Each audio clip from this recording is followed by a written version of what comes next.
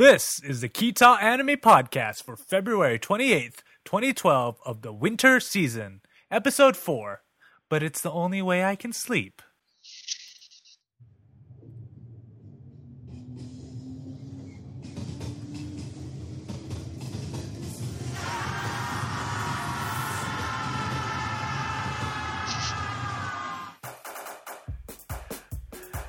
Time for the Kita Anime Podcast with Dito and KT Data. The Kita Anime Podcast is brought to you by because and by Time and Energy. We all need more both. Welcome to the Kita Anime Podcast. I'm KT Data. I'm Dito. And here is the show where we sit around, watch some animes, and then blab about it for about the same amount of time that it takes to watch all these animes, because that's how we roll. So, Dito, how are you doing tonight? That's a little late. Probably a lot better than you, KT. Yeah, if you guys haven't noticed, I may look a little tired and wrinkled and 40 years older than usual, and that's because I've been running around for the past week or so. Because he really is. Yeah, you know, and you think I could get some rest and relaxation after I finish the show and all, but guess what we're doing this weekend, Dito?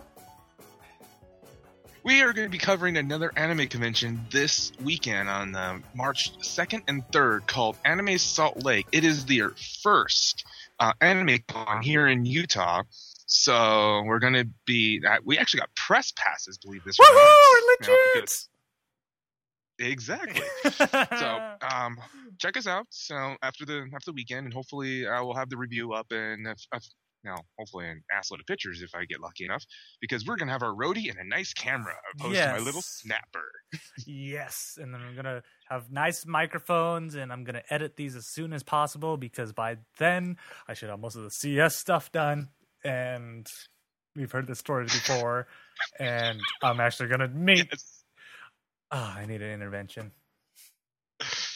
But who else needs an intervention? We're like 6 months behind on the Anime Bonsai and the second day for geeks. We'll get there. But do you know who else needs an intervention? No, Shu. No idea, of course. So let's just jump into our first episode. Spoilers abound!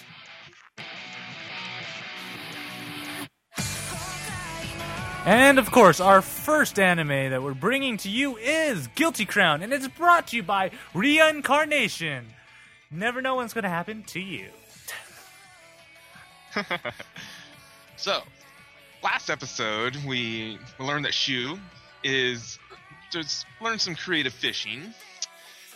Yahiro, once again, is hated by us, of course. And we learned how to break a void. So yes, as we have seen during many of these episodes so far, each episode we come, Shu goes a little more loco. Squishy. Yeah, you know, our favorite jerk in the anime may have gone a little too far down the rabbit's nest this time around. Yeah, from when we encounter Yairo and his douchiness, as I'm calling it, he realizes after a certain point that Shu is starting to get more than he can control, and he starts trying to bring him back, and obviously he's not going to believe him at this point.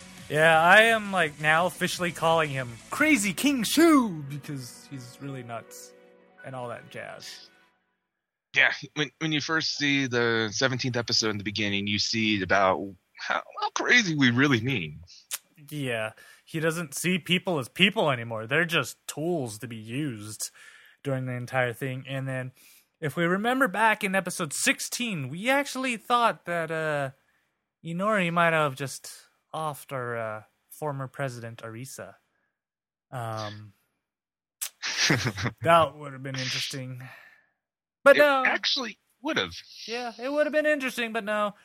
They decided to do the another anime cliche by just revealing that she not even mortally injured, but heavily injured Arisa's hand.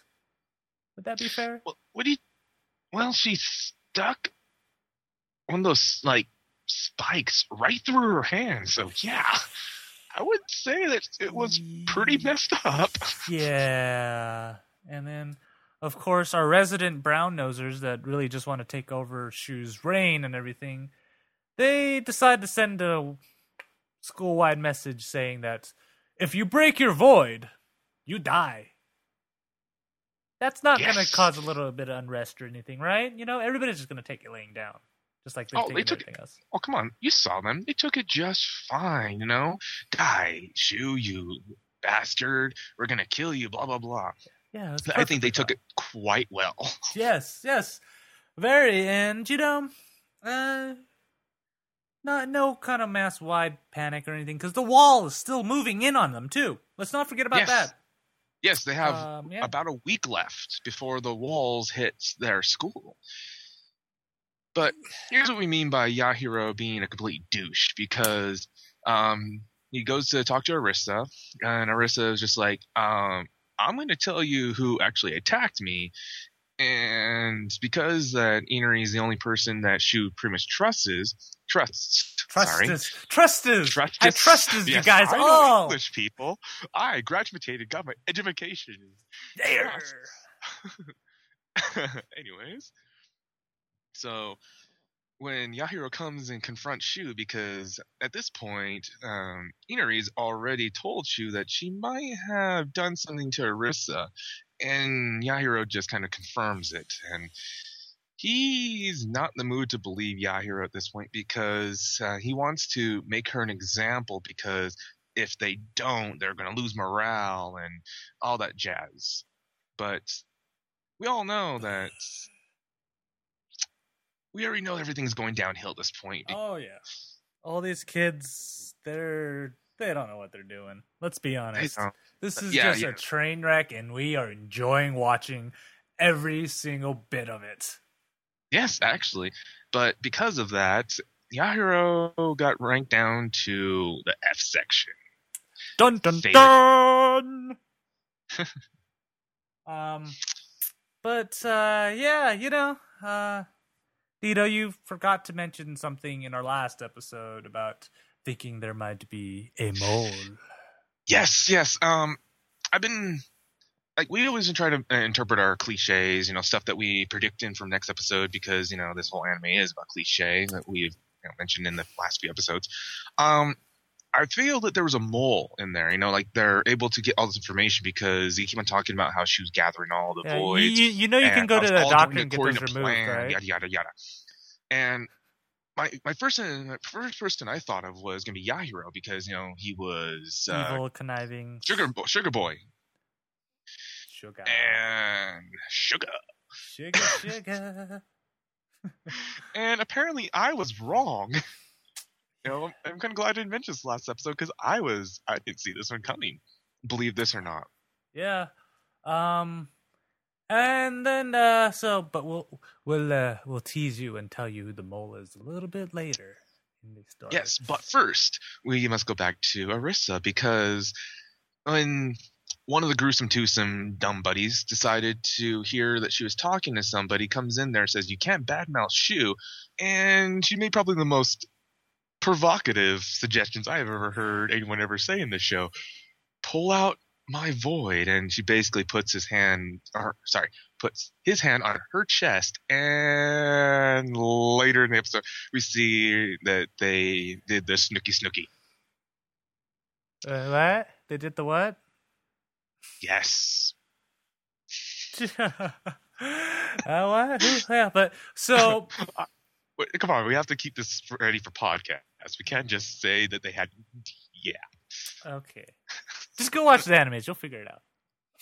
They're just hugging. But they were planning on an escape plan. They call it the Exodus, of course. And when you're in Tokyo, where else would you plan your Exodus, Dito, other than at Tokyo Tower? Always Tokyo Tower. Those Japanese are kind of proud of that thing. Sorry, we're like on two different topics here. You know, so they plan this whole attack and everything, and the funny thing I thought about this was it's actually European style attacking, so he's going all for it. You know, there's enough buildings that could do pretty good guerrilla tactics, but no. Let's just send people as decoys while I slice my way through Tokyo Tower and everything, you know? And that's the fun thing, too, about this strategy. So now I'm going to just kind of expand on this a little for everyone who might have or not have seen this. It's your basic one-on-one strategy, you know, like the old days where they just line up together and they just start the European style of warfare right there. Yeah, and that's what they're doing. And Shu pulls out the sword from Inari. He just charges in there, and he didn't need to do that to begin with. So I found that, I'm like, alrighty, so he got probably a good dozen of his so-called comrades killed or more than wounded in this too. For no apparent reason either. That's the funny thing. Reason. For no apparent reason. Because I'm pretty sure if he just had pulled out Inari's sword, he could have just taken them all out in one shot. Yeah, he really could. And I don't know. Anyways, so there's my rant. But as Shu sacrifices Voids left and right for no apparent reason, he gets into the tower and manages to slice the tower in pieces. This is another thing. They enjoy showing Tokyo Tower, but the Japanese aren't afraid to blow it up at the same time. No. It didn't really blow up. It just kind of toppled over. Yeah, you know. It's just like... Yeah. Of course, that takes out all the giant robots and everything, allowing them to go until we... then we notice that Arisa, she's been working with the outside. Mm-hmm. We see all the students pull out real weapons, not just Voids, all against Shu, and Shu's going, dudes, I just got you out of this place. And they're like, well, we're going to dethrone you as the king. And guess who shows up at this point, Dito? Dun, dun, dun! KT. Yes, I show up in the anime, and I'm like, what now? I'm taking all your voice. No.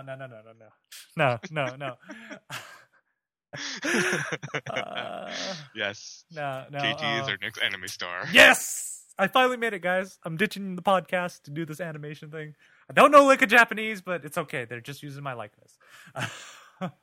But no, they show... Guy shows up, and you think this would be a nice, happy reunion and everything, and Arisa's like, I did everything you want, and then Guy just comes up, Shu, it's time for your reign to end. And, you know, you think it'd be something like he tried to convince Shu to join his ranks again or anything. No, he just kind of just slices Shu's arm off. Just lobs it, just... Nice and clean. You see this arm right here? Gone! Yep, nice and clean. And then somehow that causes the King's virus to transfer all over to Guy, who seems to already have some control over stuff because he was shooting blades left and right too, and he managed to pull out Inari's sword. Inari's sword to incapacitate her from helping Shu out. So, and this is where it gets a little weird because, you know, you would assume that Shu got his arm lobbed off. He's obviously agonizing pain in the ground and everything. How in the world, after did Inari, you know, get him out of there? Did they like? Because he was bleeding profusely. He should have been dead. He should have been dead in seconds, honestly. Because guys are coming out of there. I'm trying to figure out, like, did they cauterize it or what they do? Because he doesn't have any bandages there or anything. It's just kind of like this. Anyways, we'll get to that in a bit because we see a lot of this in the next episode. Yes. And at that moment, you know, somehow Shu manages to escape because the one kid, he kind of turns on all the other robots and... Yes, that's right. Pretty much takes out the whole battalion by himself before they pull him out. which was kind of crazy. When Guy turns around, of course, Shu and Inari are gone. And yes, but we can't forget one of the best parts too, and this is where everybody who just escaped that was turned on Shu realized that maybe Shu was a better person to reign over us, so to speak, because Guy does take out the United Nations decides to they decide to Japan's kind of lost cause. Let's just blow it up entirely. Yep, they sent off their stealth fighter, and I was dropping off. Was it? Basically, they're just like nuke bombs and everything. Yeah. They're just going to carpet bomb the entire place. And Guy, with all his newfound power and such, he takes about 5 voids, puts them all together, and makes a missile and shoots it off. Yeah, and that takes out all the other missiles, and kind of happened to kill all the guys he took the voids from. Which are those? Those are 2 idiots, 2 idiot twins, and the one girl that was pretty much short of just putting on knee pads and going to town with Shu. Yeah. There. At this point, I kind of felt that this was deserved by them, but at the same time, too, it kind of felt a little like they didn't deserve that. Yeah, it felt like they got reduced from these more central characters down to just disposable ones that you could just get rid of in 2 seconds. Well, the two idiots, I do believe they deserved every bit of that because they were never I didn't care about them anyways. They were just minor characters to me anyways. But yeah, it was just felt a little demeaning to some of them that just to go out like that, without anything. But missile, boom, done. Yay! Yep, but all hail the new King Guy. He seems to be a lot different. King Guy. We go into this other episode, and ISA and stuff tried to talk to him, and he's like, to Guy, and Guy's like, I've changed from before and everything. I'm not the same guy you knew before, and follow me or die by my hands is basically what he said. Yeah, and then it shows all the remaining Undertakers trying to escape because they're pretty much rounding everybody up. Arisa is welcomed into their order as a comrade, and then it cuts to Inari just pretty much holding a unconscious Shu that should have been dead about 20 minutes ago. Yeah, to this day, I don't know how they're going to explain how his mortal wound of losing an arm is going to not affect him at all. I mean, the only thing I found a little interesting and kind of funny, in my opinion, was he was looking at his phone template, visual thing, or whatever the hell they want to call it. Anyways, of like photos of all the good old days before all this crap happened. And after it finished it, you see the little YouTube thing replay again, and his little stump comes up, and he tries to push. He's just, yeah. I found that to be like that right there. I found to be slightly slightly funny, but at the same time too, I felt very sad for Shu because, how would you feel about after all this happened, getting forced into doing all this, and then getting your arm lobbed off, and you're reduced down to this? My money is that either Guy or Inari is going to become his replacement arm sometime in the future. Write that down. Yeah. I'm trying to wonder exactly how is he going to deal with his arm, because I'm not sure to say Guy or Inari, but I wouldn't be surprised if that does happen. I guess we could take predictions in a little bit later after we talk a little bit more about the situation that is happening right now. Yeah, so it becomes a really interesting twist because it actually goes back to Arisa's grandfather, and they start explaining a part of the story that I didn't expect, and he was talking about this clandestine group, kind of like the Illuminati, except they call him the Dot, and they kind of have this underworld agenda that they want to do, and they're such an old group that people don't even believe they exist, but they do exist, and they've worked themselves into almost every organization around the world. And so then this is where it's interesting because they Arisa's grandfather has the one chick take over negotiations with the Asian coalition that's in mainland Asia right now that's trying to figure out what to do. And he's like, I have something else to do. And then this is weird. It cuts to the UN. I really honestly didn't think they put the UN in there. And they're in this kind of war zone situation. And they're watching Pacific Fleet head towards Japan. And then all of a sudden it just gets wiped out. And Guy makes this announcement to the world saying that there are 256 leukocytes around the world. And if any armies around the world mobilize or anything, we're going to destroy them all. I only have one request. Leave us alone and let us do what we're going to do. And I'm going, what? What's going on over there? They're up to no good, of course. Of course. They're up to shenanigans. It's always shenanigans. Yes, they want to perform the world's first DDR tournament in their headquarters, and they're only ones invited.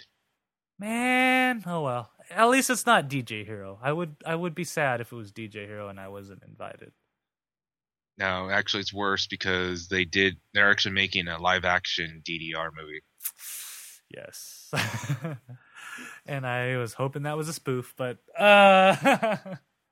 look up the FP for all those who are wondering. Look up the FP. So as Arisa's trying to hunt down Shu and Inori. Actually, they're hunting down Inori, but Inori kind of dragging Shu's body around everywhere. She all of a sudden they're in their mobile truck, and then they see this armored limo come out, and she's like, "Stop!" And suddenly everybody in that armored truck starts shooting, or in the armored limo starts shooting at everybody. And then you see her walking, and it's like, "Hold your fire! Hold your fire!" And all of a sudden, the guy who walks out is her grandfather, dressed in traditional samurai gear with swords and all. And he's like, "I thought better of you, you know? You wouldn't come into this group because you know you're not going to get any rewards out of this after the end." And, then the grandfather, which I think is pretty awesome, uses his first sword, stabs the guy closest to Arisa, and then uses a sword to take down the other two guys in like one swipe. Not just stabs. He throws it. Yeah, and just stabs it. It just goes right through, just like that much of the blade after a full size Japanese katana. Only that much was sticking out of him. Yeah, that I was like, dude, why didn't we see the grandpa fight some more? That's freaking awesome. So it's now down to him holding a sword against Arisa, and it's like, I have to bring honor back. And he goes forwards for a final swipe, and then you just hear a gunshot. And Arisa just shoots him right in the chest, and he falls over. And his grandfather's like, "I've gotten soft." Right there.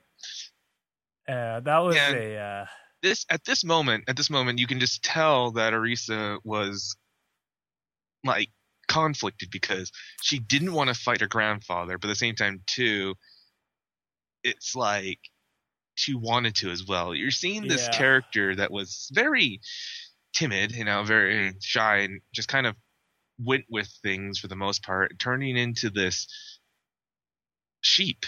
Yeah, I really didn't. It's the best way to put that. Yeah, I thought she was all in on Camp Shu and she wouldn't change sides or anything, and here she is, like, complete 180, now working with the Dot, trying to take over the world or whatever they're planning on doing that we don't know. Because they're supposed to leave them alone. Yeah. So we'll never know. Yeah.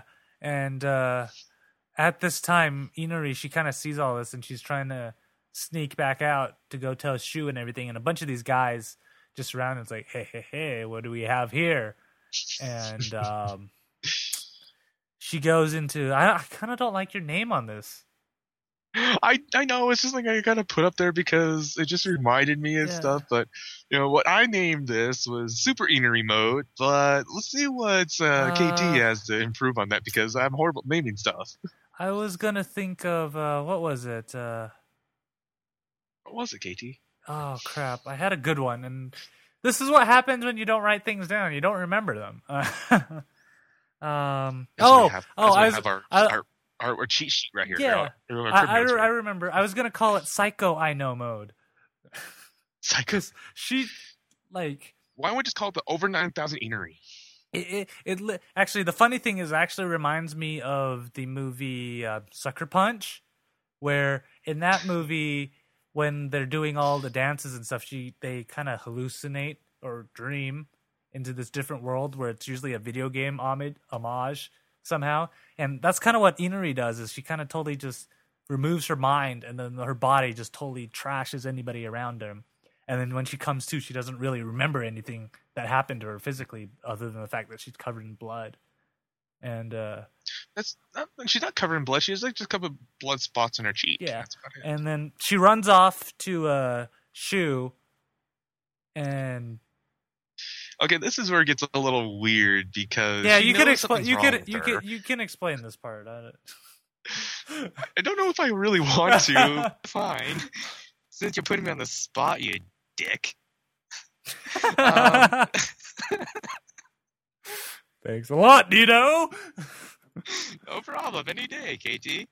But anyways, Inri comes back, sees Shu, just obviously distraught about this whole event Everybody that's enjoyed Dino transpired. Cyloning. Exactly.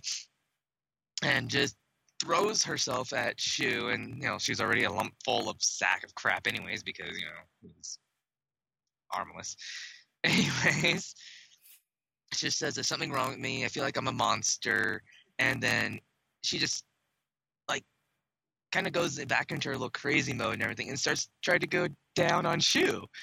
She was like, Inari, what do you, and she just looks at him and starts like crying again, and then just like buries her face in his chest, just crying. I'm going, okay. Who thinks Dito's connection's gonna die in a second because he sounds all Cylon on us? Probably, honestly. I'm just watching my little Skype bar here, flickering between red and green. Okay, so what happens? And so she kind of goes into this self-reflection mode, and she's talking to herself. Well, she's not really talking to herself. She's talking to Shu's older sister in the scene, and like her older sister's like, "Just let me come back. You're just an empty shell. You have no heart. It's like I can make you a whole person again. Just let me take over." And she's like, "No, I am who I am. I am Inori. I'm not you. I am not your vessel to take over." She kind of confronts herself, and she tells Shu, "They're coming after me. They're not coming after you. So I'm going to be a decoy and you get away." And he's like, "No.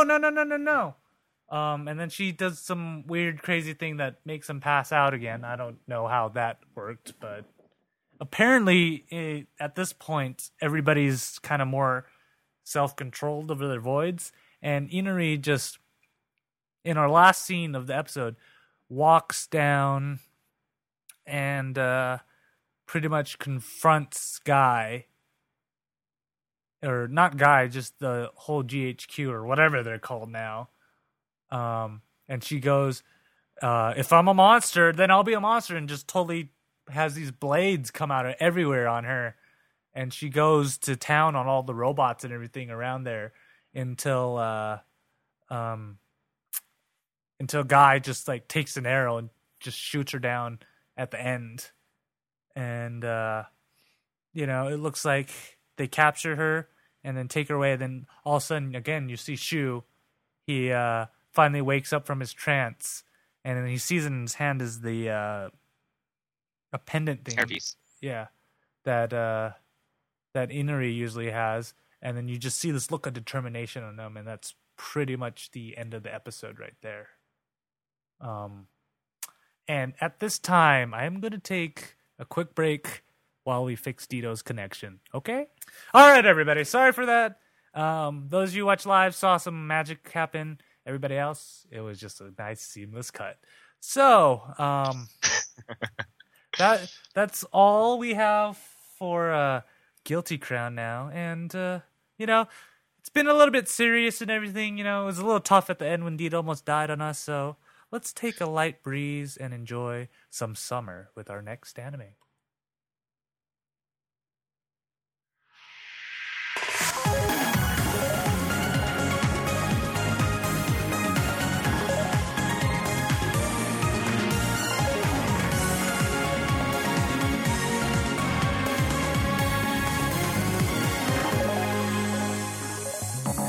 And our next anime is Ano Natsu de Mataru, and it's brought to you by... Improvising, because that's what this ad's all about. Oh, yeah. Last time, it was the understanding of misunderstandings. Nothing still makes sense anymore, like it did in the beginning, but hey, we tried to explain it to you. Remen isn't a ninja, and do not mess with an angry senpai. Oh yeah, the men in black, they're watching out, and they're out there to get you. So here they come. Men yeah. in black. Don't make me sing it again, But it's funny. So in our last episode, it said there's summer session started, and of course, what's the best way to start out a summer year, Dito? Sleeping in, right? But then only to be woken up abruptly because you think you're late, but then realize it's summer. Then you hear stuff outside. You tend to open your window. You see, Ichika sitting down there in a tank top, some, short, hot pants, and you realize that's a great way to wake up in the morning. Oh, yeah. And she's hanging laundry, too. Yes! But...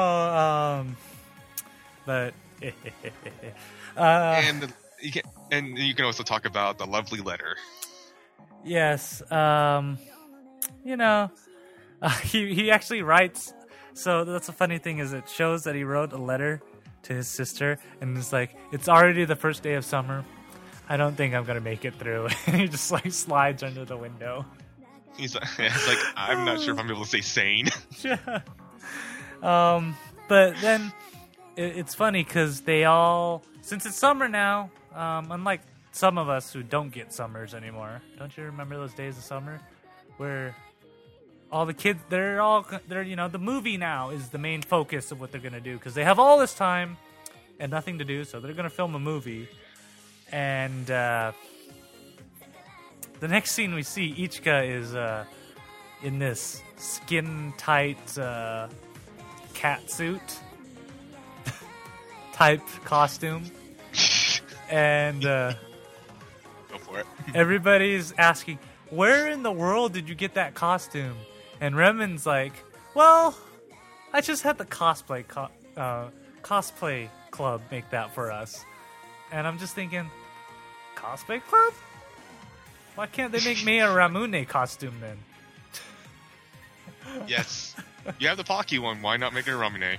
Yeah. And then she goes into this whole thing because she's a screenwriter, so everybody's asking Kaito, all right, what are we going to film first? And he's like, I don't know, go ask Remen, she's a screenwriter.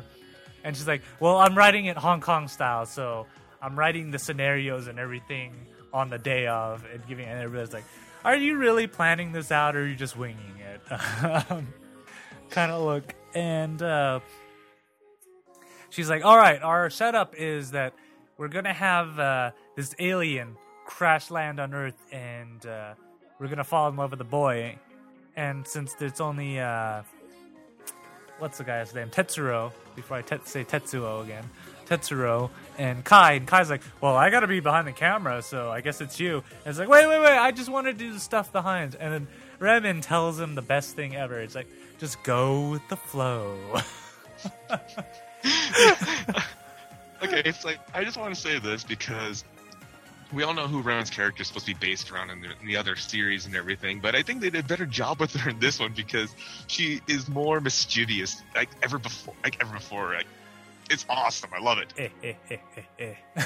Yes, and KT's favorite laugh that she has. Yeah. And and she's also like, oh, I didn't write any dialogue. You guys are just gonna ad-lib all that.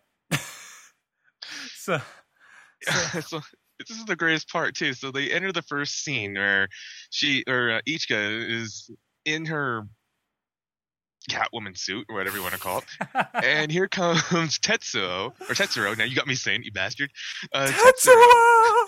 Tetsuro comes in and just like, there you are, and just goes with the whole thing like they're just meeting at a reunion, and Ichika is just like, how'd you find me and everything? And he just explains like, because I'm a man in black, and they have another Men in. Seriously, I love it because they put another Men in Black scene reference right there, and the first thing I thought of was because for everyone who's following up on this, the Men in Black third movie comes out this summer.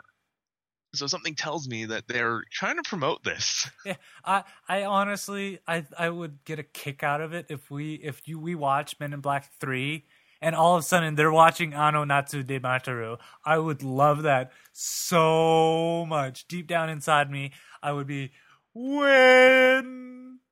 Yes, that would make Men in Black the coolest movie I have ever seen. 2012. Yeah. So next to the. Oh crap! Forgot the movie is going to come out in December. Zombies. Anyways, hi. Oh yeah, we're doing a show right now, right? Yes, or something like that. So during that whole scene, it's funny because Ichika, she pretty much says exactly the same thing that she said when she literally crash landed on Earth in the first episode. And as you go on, you start noticing that the story seems a little familiar to you,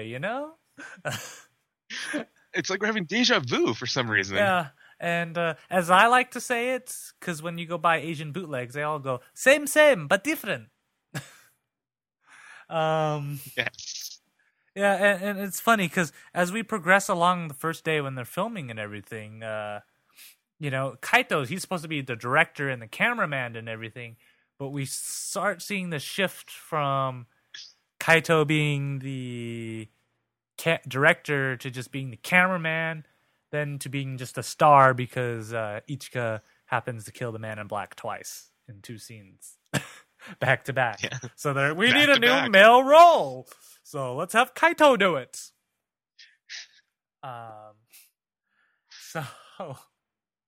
And then all the help, everybody who's like, oh yeah, I just want to help behind the scenes, they all become central characters in this movie. And I think it's hilarious how she just like manipulates everything and just with her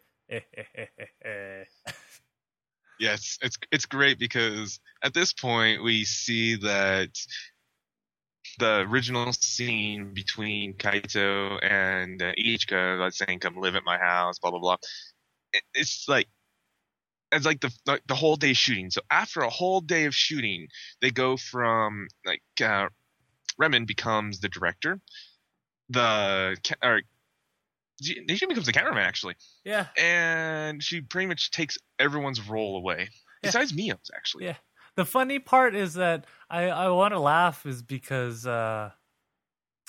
she has that like giant camera, but they always end up using Kai's camera. All you see is, I'm like, what? Yes. You think she would be using hers? This old camera that apparently his grandfather left, so it's not that he didn't want to get a better camera, it's just he likes that camera. It's because 8mm sexy, Dito. I told you. Even Kaito knows that. Yes, it's true. I can't deny that. And then so they all finished filming the first day, and they're back at home, and so it's just Ichika and Kaito. They're sitting at the table, and I just couldn't get this line out of my head at all because Ichika, we already see this relationship building between the two, And you know that, and Ichika, you know, she's like, oh, you know, he never will want to be with me if he knew he was an alien or everything. But the movie kind of set it in a scenario where she could ask this question, and then she starts probing him, like, if it was you in this situation, what would you do? And then Kaito says the most hilarious line that I saw in this episode. It's like, well, I don't think I'd mind unless they excreted some weird fluids or anything. And Ichika just has this, like, gives him this dirty look. It's like, no, they wouldn't. It's not like that. They're just normal too, you know. Type look, and he's so clueless about it. I love it too because like as she starts probing him some more about the questions, she's just like, "What would you do with what would you want this alien to do?" And he's just like, "Oh, I would love the alien. I love them to take me to outer space." And she just kind of responds like, "But that's against regulations." He's like, "Huh?" Yeah. I think that was my favorite scene of the episode, but there are a lot of good scenes in this anime because I don't know about you, Dito. I am still laughing about in every scene as I watch this anime going on. You know what's something funnier is that they had this discussion between Kana and Mio was having like a phone discussion about what's going on. Oh, and I noticed something really, really weird that I had to go back because I wasn't really that wasn't the reason why I went back though, but right, you know, get a part of the scene. Yeah, yes, sure, justify yes. it. Justify it. Oh. It's all for the show, right? Oh. All for the show, all research. I do in creativity in artiste fashion. But anyways, I kind of just something just didn't seem right about when Mio was talking to Kana, and I took a good look and I realized that Mio is sitting on the phone talking to Kana, butt naked with a panda over her, and I'm going, wait. I didn't catch it at first, but when I went to rewatch that scene, I noticed this, and I'm just kind of like, was it supposed to be that way? Yeah. You know, and I'm just thinking because it's raining out. Yeah, I'm like, does she have a towel on? Does she have a towel or something? I thought she had like a pink towel on. I couldn't see. Yeah, I figured that maybe she was just got out of the shower or something, you know, but no. Yeah, and she's butt naked. Yeah, and you know, that's and then Kana decides to go visit the newlywed couple. Well, not even newlywed couple, Ichika and Kaito, and she brings them turnips. Greens. Yes, turnips, and they make and sandwiches out of turnips. I don't know. It just made me. You see Renan eating the sandwiches too. I really need to get a Renan plush. Just saying. Yeah. Yeah. One day, man. One day. Yeah. I'll license someone to make one for you. Yeah. So she hangs out there for a while, and she walks, and she says something that was kind of really rude, like, "Ichika, how long are you planning on staying?" type thing. You know, really rude. And then you see her walking back, and Tetsuro did it right.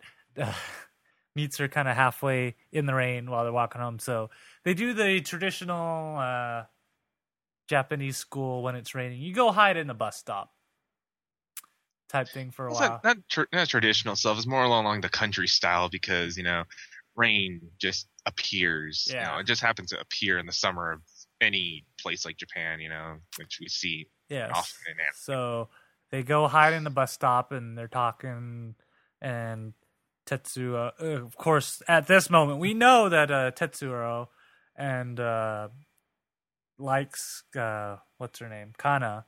But Kana likes Kai. And we're not going into this odd-shaped thing again. We did that last episode. You guys go back and check that out. But he's like, oh, just tell him, you know, so he knows and everything.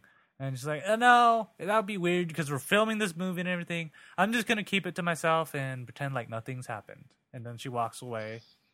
It cuts back to what's his face? Kaito, who's cleaning the camera and stuff, and he hears this knock on his window. So he opens up, and there's Tetsuro just hanging off the ledge. Clinging. Not just hanging. Clinging to his balcony. On him. And he's like, can I come in? And then, to make things awkward, he's just like, kind of likes He you, grabs Kaito. the camera. Remember, he grabs the camera Yeah. and it's just like points it at Kaito, and then he just outright just says, "Yeah, so Kana." He's like, "Oh yeah, she was over here. She likes you, dude." And he's like, huh? And Yeah. and then of course, Ichika was in the other room messing with a computer and sees a life form that appears on the balcony. So it cuts to a scene where she's just right outside the door and she hears that and she's like, and of course that's where the episode ends, right? Yes, but I want to also make one reference to. I've noticed this. It seems like they have this kind of panda theme going on because Well, the panda umbrellas. covering Mio, and then you have the panda umbrella that Kana has. So I'm kind of noticing this panda theme going on. That means we might need to bring back the panda hats. Yes, for all those who really want to see us with panda hats again, let us know. Kita at ktdata.net. So, and then in the next episode, it's funny. Tetsuro is back at his apartment, and he's making plastic model plane. If you guys ever watched me live stream, you've seen I've built Gundams that way too. So he's just building that, and of course, Big Sis comes in again, and he's like, "Did you have another fight with your husband?" And he's like, "No, a couple of friends and I were gonna go out of town and everything, but they all bailed out on me." And she's Makes like, you wonder what kind of lifestyle she lives. Yeah. And then she's like, "Why don't you seem so excited to see me?" And she's like, and she's like, "Did something happen to you and Kana?" I was like, "No." All of a sudden, she just hands him a ticket and is like, "What?" It's like, "Here, tickets for you and your friends to go to Okinawa." Hokkaido. Oh yeah, Okinawa. You're right. Sorry, I was thinking Hokkaido. Yeah. And Dito. Hi guys. You know what happens in Okinawa? Beach episode. Yeah! And that totally sets up the whole episode. So, of course, I was waiting for this. I'm like, what high school drama is complete without a beach episode somewhere in between? We had one in C3. We had one in C3, and our other two animes are far too serious to have a beach episode. No. It's like Guilty Crown did have a hot spring. Yeah, episode. they had a hot spring episode, but it's not quite a beach episode. Beach episode. No, that's always there's at least either a beach episode or a hot spring episode in every anime. It's true. Shauna better catch up. It's true. Shauna's had them in the past. Yeah. I mean, they had a beach episode in season 2. So that's the funny thing. So they call everybody, and Kana calls Mio, and again with the panda and the nakedness. Yes. That's kind of weird. I guess that's some kind of fan service for somebody out there. There's some nerd, some like otaku out there is having a nosebleed. Yeah. And then Ichika's like, "Oh, you're going on a trip?" And Kaito's like, "Yeah." It's like, "Is that okay with you?" And she's like, "Okay with me." It's like, "Yeah, we're gonna go film the rest of the movie over in Hokkaido." And she's like, "Hokkaido?" And then he shows him a pamphlet of it, and it's like, "Oh my god, I've never seen something that place so beautiful! I can't wait!" Type thing. Yeah, she got way too excited for this, but it seemed fitting. Yeah, and then of course we get the theme and everything, and it has the traditional two guys on the beach like, "We're in Hokkaido, oh yeah!" And of course that's when all the girls show up and everything, all dressed up. And this is the funny thing, is that so first you see Mio and Kana show up, and they're kind of in provocative wear. Well, except Mio, she's in her hoodie, Sweater. Yeah. Short sleeve sweater. Yeah, and she's like, "I can't take this off because I have very sensitive skin." And the back of me thinking, you just spent the last episode naked behind a panda bear. It's true. And then Remen and Ichika show up, and I don't know why Ichika said this. It took me a while to get changed. And this is where I like to call it enter in nosebleed. Yeah. she's wearing this skimpy two-piece bathing suit, and I'm like, Bathing? basting suit. No, bathing suit. Yes, we can speak English today. And I'm like, how long does it take to put that on? It's barely anything there. And it's funny, kind of like, and I thought mine was a little bit too much right there. And it turns out that's Kaito's older sister's swimsuit. See, I told you Kaito's older sister. Something going on about that. Yeah. Moving along. So, you see the traditional, they're playing beach volleyball. They go into the water, splash each other and everything, go undersea diving and everything. Then it cuts to, it's the funny part. I think it's Ichika's holding on Rinon, and Kaito's just pressing him, and he's just like water's coming out of it. And all of a sudden this fish comes out of Rinon. It's just like, bleh. Bleh. And there's like a small little like tuna or like, sardine or something. Just bleh. I saw them I'm like, see, this is why I want a Rinon plush so much, because I think it's awesome. Just have like a little, there's a fish and it's bleh. Yeah, and I think I can make the sound too. It's like, Rinon. Stop. It's gonna scare people away. Stop. Okay. They obviously haven't seen the video version. If you're talking about that, people watch us and actually listening to us. KT's doing some very provocative things on camera for you. Always. And then so this is where it's kind of funny. And then Remon's like, "All right, we're gonna start filming." And it's like, "But it's still the first day. You guys had your Okinawa impression, so let's start filming and stuff." And so they set up the next scene and stuff, and people are looking. All of a sudden, this girl walks up to Tetsuo and is like, "What are you guys doing?" "Oh, we're just making an independent film right there." And then the girl sees Kai, and she goes up, "Kai, is that you?" And Kai's like, Umi. Or Umi, yeah. Umi, is that you? And Kai's just like, "Who are you?" How do you know my nickname? Yeah, and it's like, "Don't you remember me?" And then all of a sudden, it just flashes back to when he was in elementary school, and I don't even remember the chick's name. Did you write it down? Yeah, it's right here, Koshida. Oh, and so Kinoshita. Sorry, Kinoshita. And then she's like, "Oh, yeah, I remember you." And then all of a sudden, she just yells out, "Yeah, I remember. We're really close to each other, and you're supposed to be my fiance." And here comes their dirty looks. Yes. So enter in random fiancé, get random angry looks from your senpai and from Kana. Beware. Mio's like, "Oh, that's cute," but everybody else is. And of course, Remon.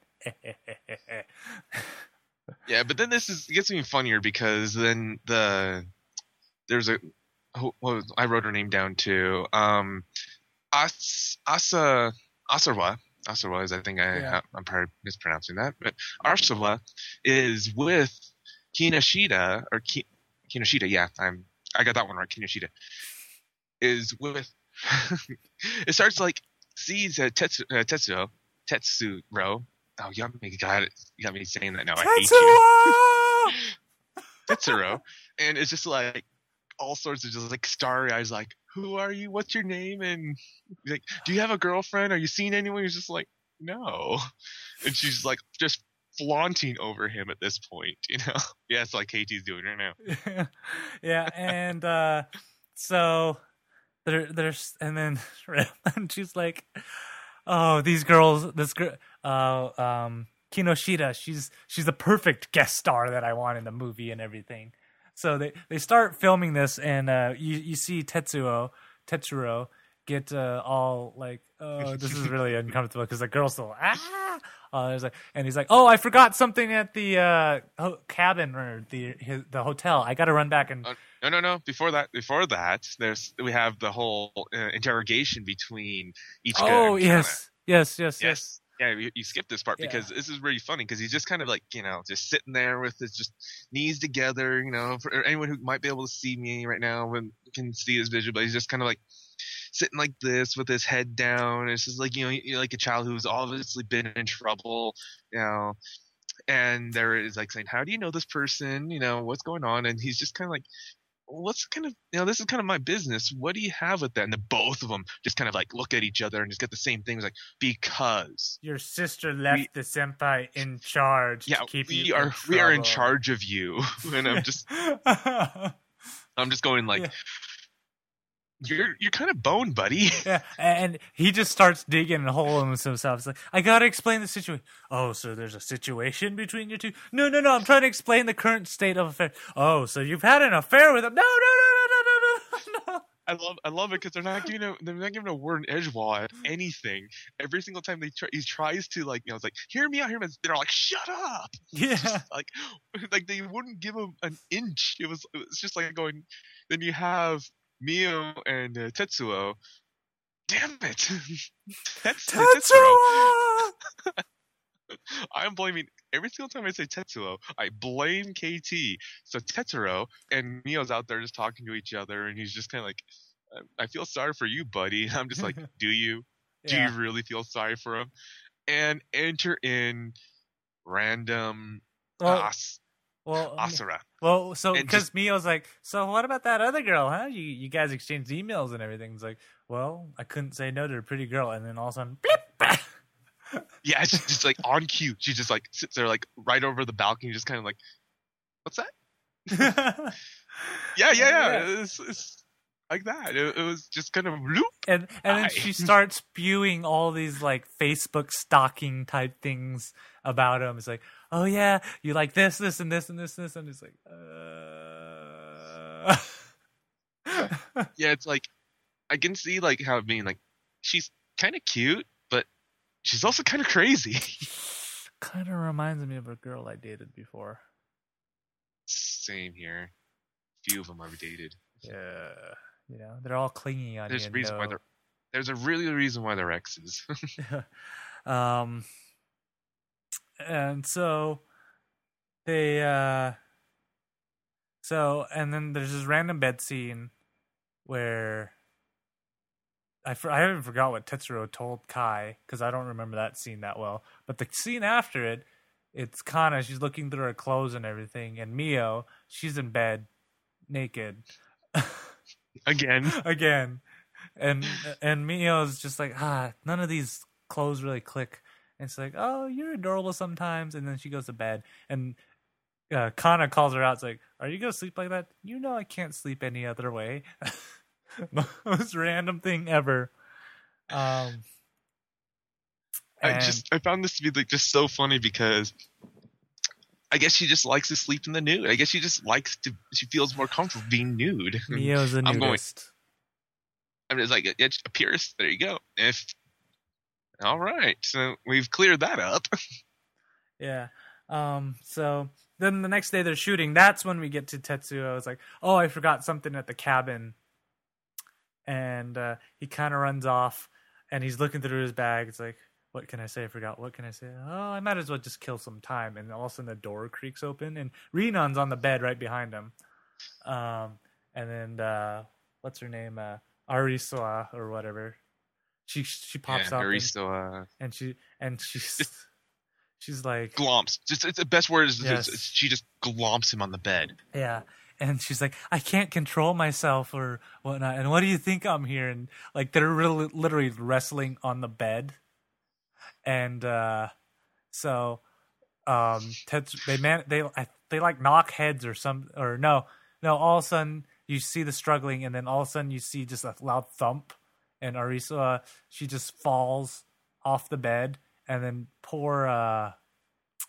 No. What happened is Mio pops in and pushes her. Yeah, just pushes her out of the way, and then poor Renon got knocked over too. And then right when Narisa falls over, butt on poor Renon, and he gets smothered to death or something. Well, the worst part is that they have to put a little fan service, of course, but we're gonna keep on referring to this and have to refer to Nose every time we say her name because we haven't got it down yet. But Arisawa's hot pants, where Renon got squished by is the best way to put it. Is you see his little, like his or her, whatever it is, little plant, plant hairdo. It's just sitting right up there, right from her butt, and it's just you're just going like, yes, that is a very provocative scene. Yeah, and then insert Remen laugh here. Yeah, and then Mio like ends up in a traditional girl falls on top of guy situation, except her dress is kind of the oops scene. Yes, yeah. And apparently she's not wearing underwear. Yeah, her dress is kind of hacked up. You see her play that. Yes, awkward she's just moment. And just kind of slowly slips her dress back over her butt.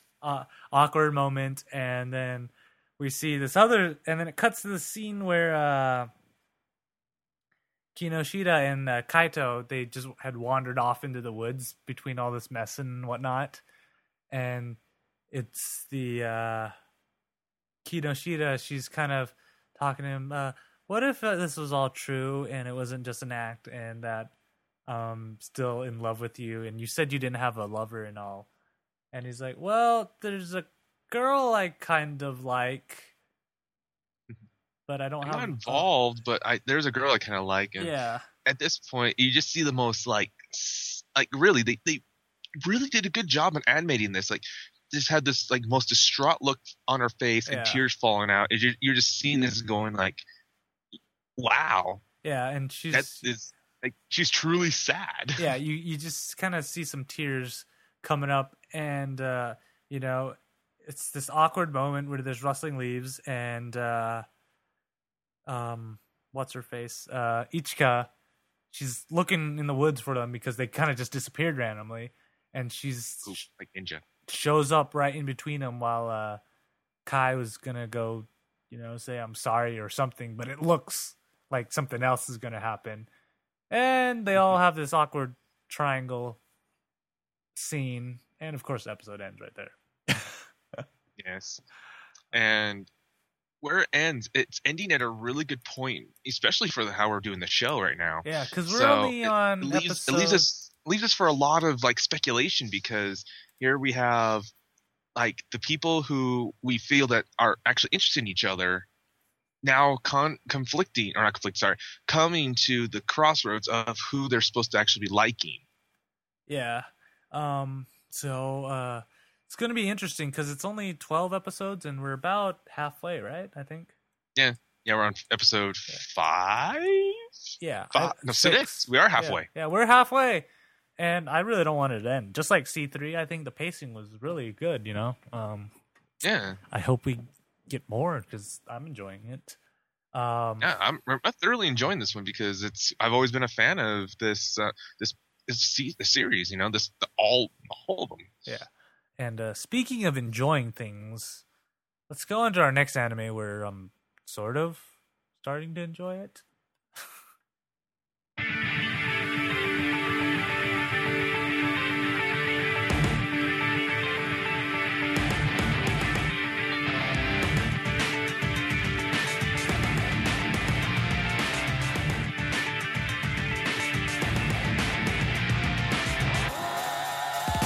And our next anime is Shakugan no Shana Final, and it's brought to you by Pincers. Watch out what you're grabbing.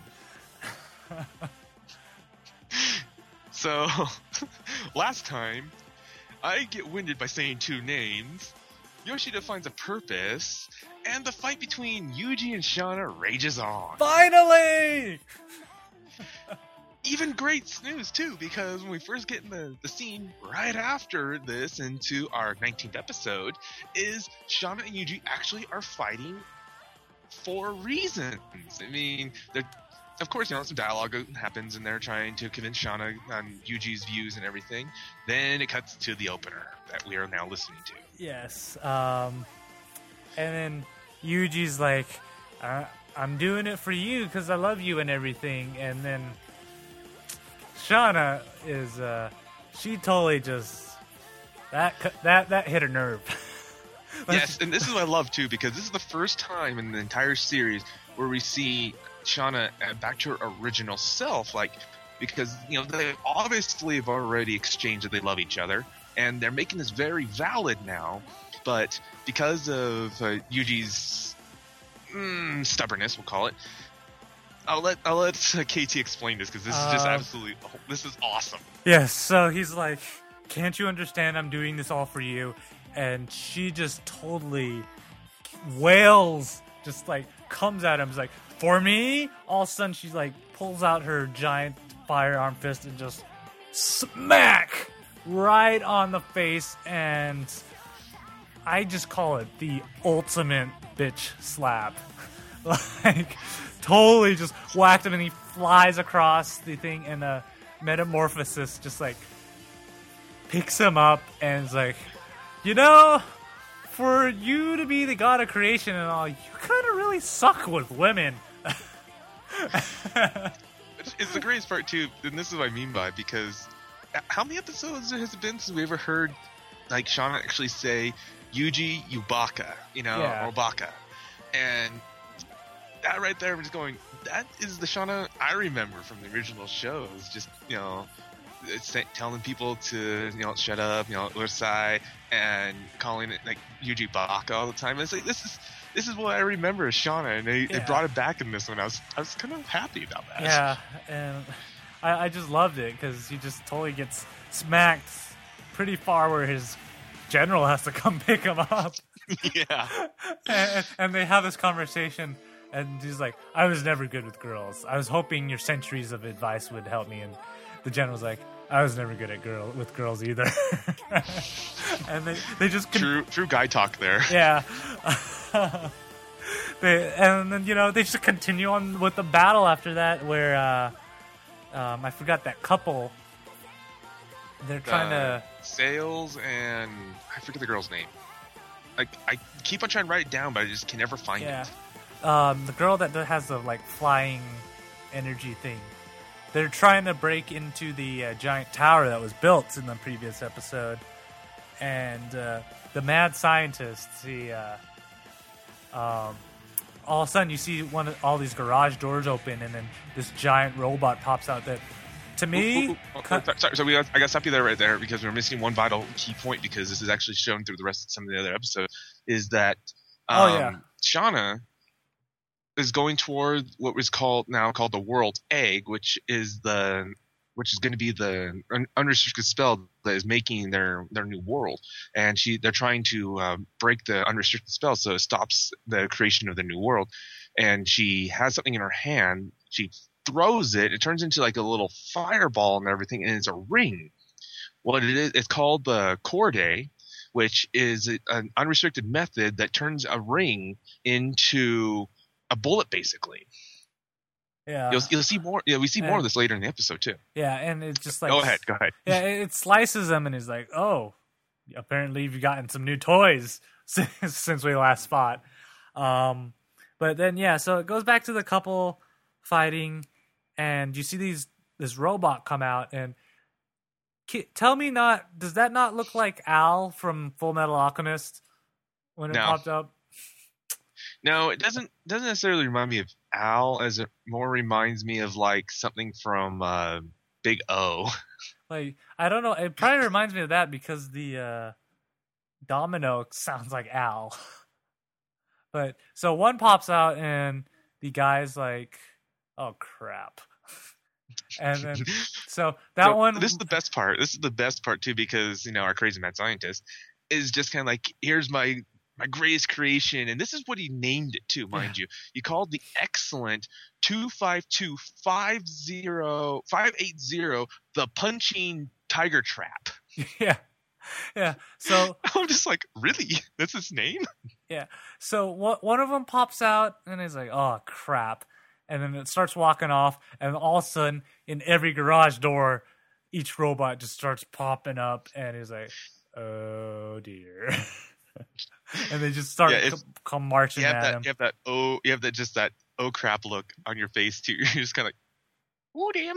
Yeah. So there's this waging battle that's going on. And then underground in the tower we see what's her name? Marjorie. And she's like, man, I'm missing all the fun stuff upstairs. And it's like, well, you got to do what you got to do to get it. So she leaves this spell under there, and then you see the old man leave another spell on the other side, and all of a sudden it just erupts, and the tower starts to kind of do the Leaning Tower pizza thing and wants to like crumble. And of course, our awesome General Metamorphosis, he grabs his handy dandy spear, enlarges it, and just like chucks it right down the center of the tower and hits rock bottom. Is like, that should hold it. The worst part was about this is when he threw the spear and I saw it got bigger. I was just, why the first thing popped in my head was like, it's morphin' time. I don't know why that popped in my head when I first saw that, but I had to pop it in this segment because I didn't want to write it in there because I didn't want you to make any comments or have any time to think about comments before I could make it. But the funny thing is about these episodes is finally we're actually going to see a lot of action in them. So that's why you'll see, as you watch the episode, you'll see that we're not commenting a lot about it because a lot of it is actually brute battle instead of just the Dragon Ball Z style where they take a hit and then they talk for 20 minutes type thing. And so, they're having this crazy battle, and Yoshida, she's still up there. She's the only human that's that's caught in the crossfire of this whole thing, because everybody else is either a Flame Haze or a Tomagara or some kind of god, and they're like literally duking it out like crazy. I highly suggest you watch it this is the action I've been wanting since episode 6 of the series. And she's having this kind of internal battle in her head. What should I do? And then she's like, oh, I can change something. So she yells up to Shauna, who's still fighting Yuji. She's like, Shauna, I need you to cut this chain that's holding back her powers. And Shauna's like, oh, sure, and just flies down. Yeah, okay. I found this to be funny too because she doesn't second guess it too. It's like why in the world does she even have that on? She's just kind of like, okay, swoops down and slices it, and then Yoshida pulls out the Hira, I think it's pronounced. Yeah, Hiralda or whatever. Hiralda, yes. I'm horrible pronouncing things apparently. Hiralda, and from the previous season, we see that Phileas gave that to her, and what it's supposed to be is that if there's ever a time where she feels like that she needs to be summoned, Phileas, that is, that you would use this charm to summon her, but there's a cost though. It would cost your life to do it. So Yoshida gets all her courage up and everything because with that chain on, she couldn't use that pendant, and with the chain now gone, she used it and summoned Phileas. But then Phileas lives a small detail out about this. About the Hiralda. God, I just completely screwed that one up. Hiralda at large. Hiralda. But the Hiria, what it does, what's actually its purpose is that after it's been used, it allows humans to use unrestricted spells. So it's not necessarily supposed to take your life. Yeah. She says normally it takes your life because humans are so scatterbrained kind of thing, and they don't really have a reason to be using an unrestricted spell. But in this case, she's so determined to change the battle for both Yuji and Shauna that she kind of got away with it. Pretty much. But here's where it's to me, I find very interesting too, because Phileas shows up and everything, and obviously everyone's just kind of like, oh crap. Because they mentioned before that she's a very, very, very strong, then like crazy strong.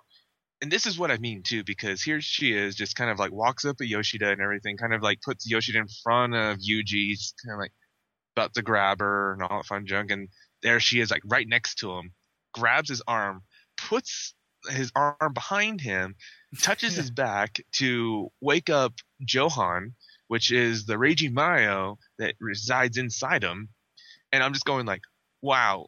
So Shauna is like trying her hardest to beat Yuji while she just kind of walks up and just Yeah. And I'm like going, how crazy powerful is she? Yeah, and they're kind of nuts. Both of them are kind of nuts too, because Johan comes out and starts taking out the whatchamacallit.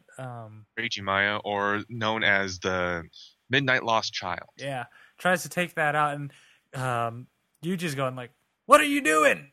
And he's like, "Well, I'm just kind of taking back what's mine," type thing. And they have this 5-minute discussion on everything, on how he's an idiot and whatnot. Yeah, in a nutshell, well, we can put this simply as, if you truly love somebody, you can be selfish. Yeah. And then in the end, he ends up pushing the Reiji Maya back into Yuji, and all of a sudden, this is awesome. All of a sudden, this they make this bridge out of a spell.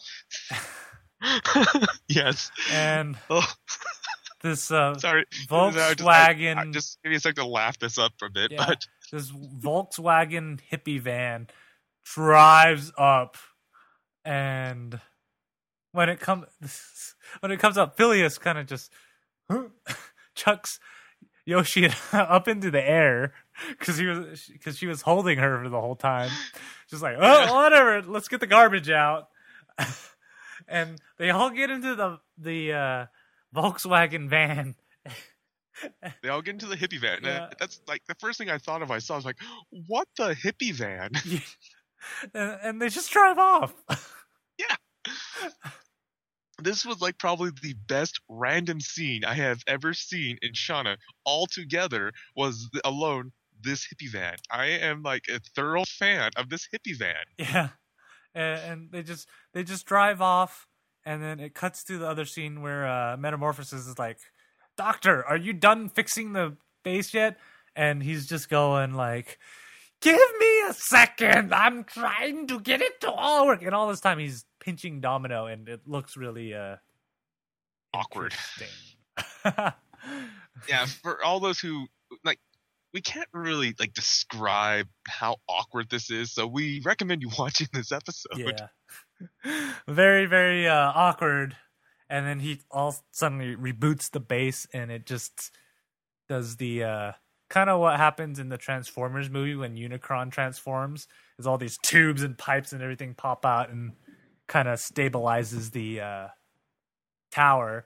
And now the general can get his spear, which shrinks back to regular size, and he can take that off and throw it into the ether or whatever he's doing with it. But then it cuts to Carmel, where she's still back when what is it, Phileas and Johanna show up. They made this like windstorm or something where you can, if you're not concentrated, you can get lost in your thoughts there. And Carmel's just like, I couldn't help Phileas again. You know, what am I doing? Is my whole reason to be a flame haze done now? I can't really. And you see her mask start cracking and everything. And then all of a sudden, Marjorie just shows up right above her. It's like, oh, feeling lost in your thoughts? Been there. Yes, this is a great scene for Marjorie too, because you've seen how much stronger she's become since like the whole breakdown she's had, and like all the support she's actually got. You know, so I feel that Marjorie has become a very strong character at this point to just boost Carmel's like morale up, and it was a good scene actually. Yeah, and then Carmel, and then she reminds Carmel that there's this girl that's probably gonna die if you don't go out and help her, and it kind of makes Carmel remember why she's fighting, and then she heals her mask, and they go all out, and now it's 3-on-2. And I don't know if I can make this sound any less provocative. Yeah, I didn't catch this next line that you put down here on the robots, to be honest. But so They get saved, and there's another intense battle and everything. The funny thing is, that one. It cuts out to the hippie van again. They're driving because you see all these Tomagaras that's coming into Masaki City right now. And all of a sudden, these blasts are coming at him. And the old man, he's like their bodyguard. He like deflects him, but the van starts shaking and everything. And then the front of the van actually pops up. It's like, can you be a little more careful right here? We got the girl in the van too, you know. Yeah, the first thing I thought of too when I saw this was that was Scooby-Doo. Yeah, that's what I thought too. Really, it's like then I started thinking about like all the people in there. I'm like, alrighty, so we got the whole mystery machine crew in this van. You know, Scooby-Doo is the head of the van. The driver is Shaggy. The top is gonna be like either I don't know. I don't want to say it's Freddy, but it's probably like what was Velma? Yeah, Velma. And I'm just sitting there going like I'm just like picturing a whole bunch of like the whole Scooby-Doo crew there. Yeah, just they're driving along, and I thought that was hilarious because I don't know where they're going. I don't even know who these guys are really. They just appeared, and now they're going on some crazy adventure with what's her name? Yoshida in the back seat, passed out. just zonked out. And this is what I mean by the whole robot thing, because when they showed up, like they have the two Flame Hazes fighting off the robots again. I swear to God, I heard Godzilla voices coming from them. If it's just me, then maybe it's just me. But did you happen to hear that? No, I honestly didn't catch that until I saw it down here. I'm like, I don't know what you're talking about, Dito. Yeah. Okay. So this is like I swear when they're like moving around, like making their noises and everything, I swear they made a Godzilla scream. Yeah, and then I swear they did this just to appease the fans, but during the episode, they kind of just intertwine these little tidbits of the Earth gods fighting, and they're taking names left and right in all this. And yeah, it doesn't. But they're not moving. It doesn't look like they're even breaking a sweat right now. But yeah, you only. It doesn't look like they're even advancing. Yeah, you only see them for like 30 seconds at a time, which is kind of I kind of want to see them fight more. Hopefully, we will. Yeah. They're obviously crazy powerful, but they don't get enough screen time. Yeah. And then it goes back to, of course, the lovers' quarrel that's still going up above the head, going for the world egg. That's a horrible name. Hey, I didn't name it, so. So Shauna's kind of getting the upper hand because now that Johannes is not part of Yuji, he's having a hard time detecting how the spiritual energy is going, which is kind of hindering his ability to fight because I guess everybody else can do it like in their sleep. And so all of a sudden Shauna's about to like send out this huge blow against him, and we see a spell that comes out and blocks him, and everybody's like, that's not the god of creation's spell. That looks like it's Yuji's unrestricted spell. And you kind of describe it, Dito. It's this. It's a wall. Yeah, pretty much. It's like a crystal wall. Yeah. I mean, obviously, like when I'm just looking and going, Diamond Wall or something. I feel like it's something that came out of the Magic the Gathering or something, Yeah. But and at this point itself, everyone is amazed too because it was just kind of like unconsciously thrown out there, and obviously it's a big deal because even Shauna is just like, oh, I gotta attack before he can master this. Yeah. So on her final attack, remember those whatchamacallums, the starts with a C. Cordair. Cordair. She has Corday. She has a handful of them. And then she does the giant flame hand that we see her trying to get in the first few episodes with a handful of them, and just totally goes at the world egg with that. And you see Yuji trying to stop her with the unrestricted spell that everybody is so amazed about. Impressive, I say, but the second time around, kind of showed Not it kind so of much. Because It was the it's like you catch me off guard once, you can't catch me off guard twice. yeah, because the flame hand kind of cuts through it like a hot knife through butter. No. That one, it had some struggling, but he's using the silver as a secondary shield that's trying to cover the world's egg. That was a hot knife through butter. Yeah, and then you see all the cordes separate and just like slice into it different parts, and it the girl likes rings, let's just say, and it literally just turned it into, since we're going with the food thing, turned it into Swiss cheese, and it kind of just broke apart everywhere. And that's pretty much where the episode ended. Everybody's kind of what just happened here type thing. Yeah.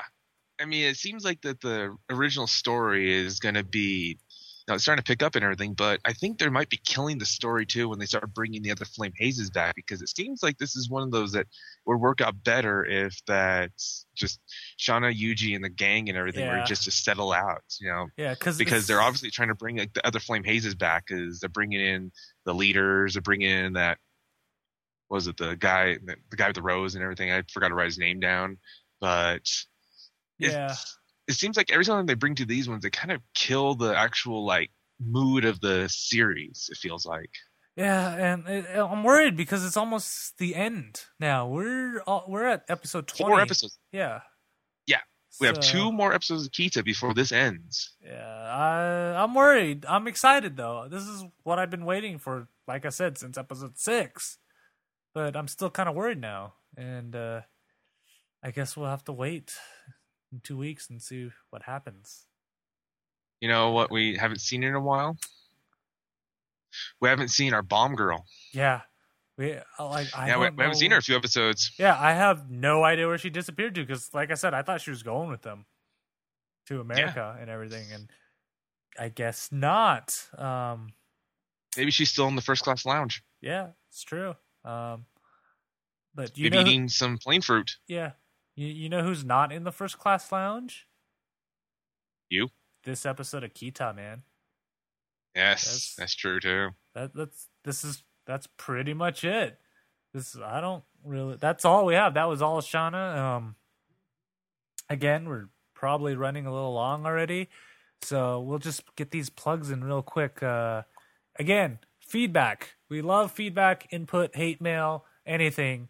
Kita, Kita, at ktdata.net. Send it all to us. Let us know how much you hate us. Let us know how much you love us. Let us know how boring we are. Anything at all. We'll read it on air. Keep it short though, because we are going long. Also, double check us on ktdata.net. We will be covering up Anime Salt Lake this weekend.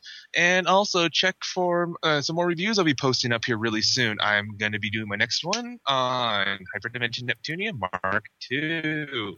Just got it in. Yeah. And then, make sure you guys find me on all the social networks, Twitter, Google Plus and off. I actually think I might crowdsource my haircut. So if you want to have input on how this hair looks, because I know it looks horrible now, you can make it even look more horrible. So, oh God, I'm going to tape it. You know that, right? Yeah. And we do this show every 2 weeks. So our next one will be March 13th. Make sure you guys come visit us. Of course, always ktdata.net/live. There, the chat room's there. There's people in the chat room. You get to catch our pre and post shows, because those are always hilarious. And, watching live, you can have direct input. We do try to read stuff in the chat that's relevant to what we're talking about, but usually we bore them by the time we start. Yes, there is no one in the chat live. See? We're liars. Yeah, we're liars. And if you were in the chat room, you would know that. But, until next time, my friends, stay classy, and I don't know. I suck at these exits. I'll just see you guys later. And stay clean. Bye, guys.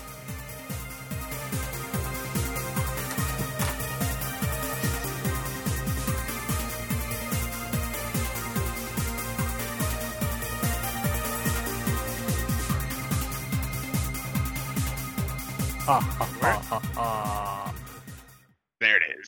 All right, I gotta use this voice, or it's not loud enough for the dudes to hear. And such. Boobies.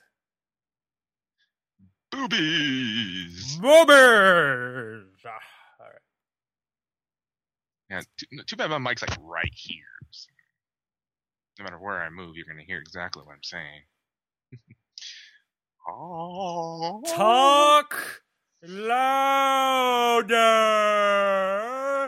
so all the people can hear, and talk slowly so they understand what you are saying.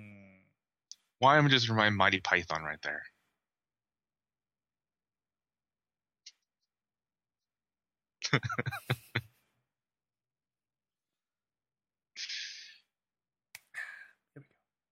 Dito, talk. I think I'm fine now, honestly. No, you sound like a robot. Hold on, I'm gonna call you back. Like you seriously sound like robotic. All right here. You don't even sound anywhere close to being you. Yeah. Yay! I am a robotic. Yay! Going to Disneyland, guys. Yay!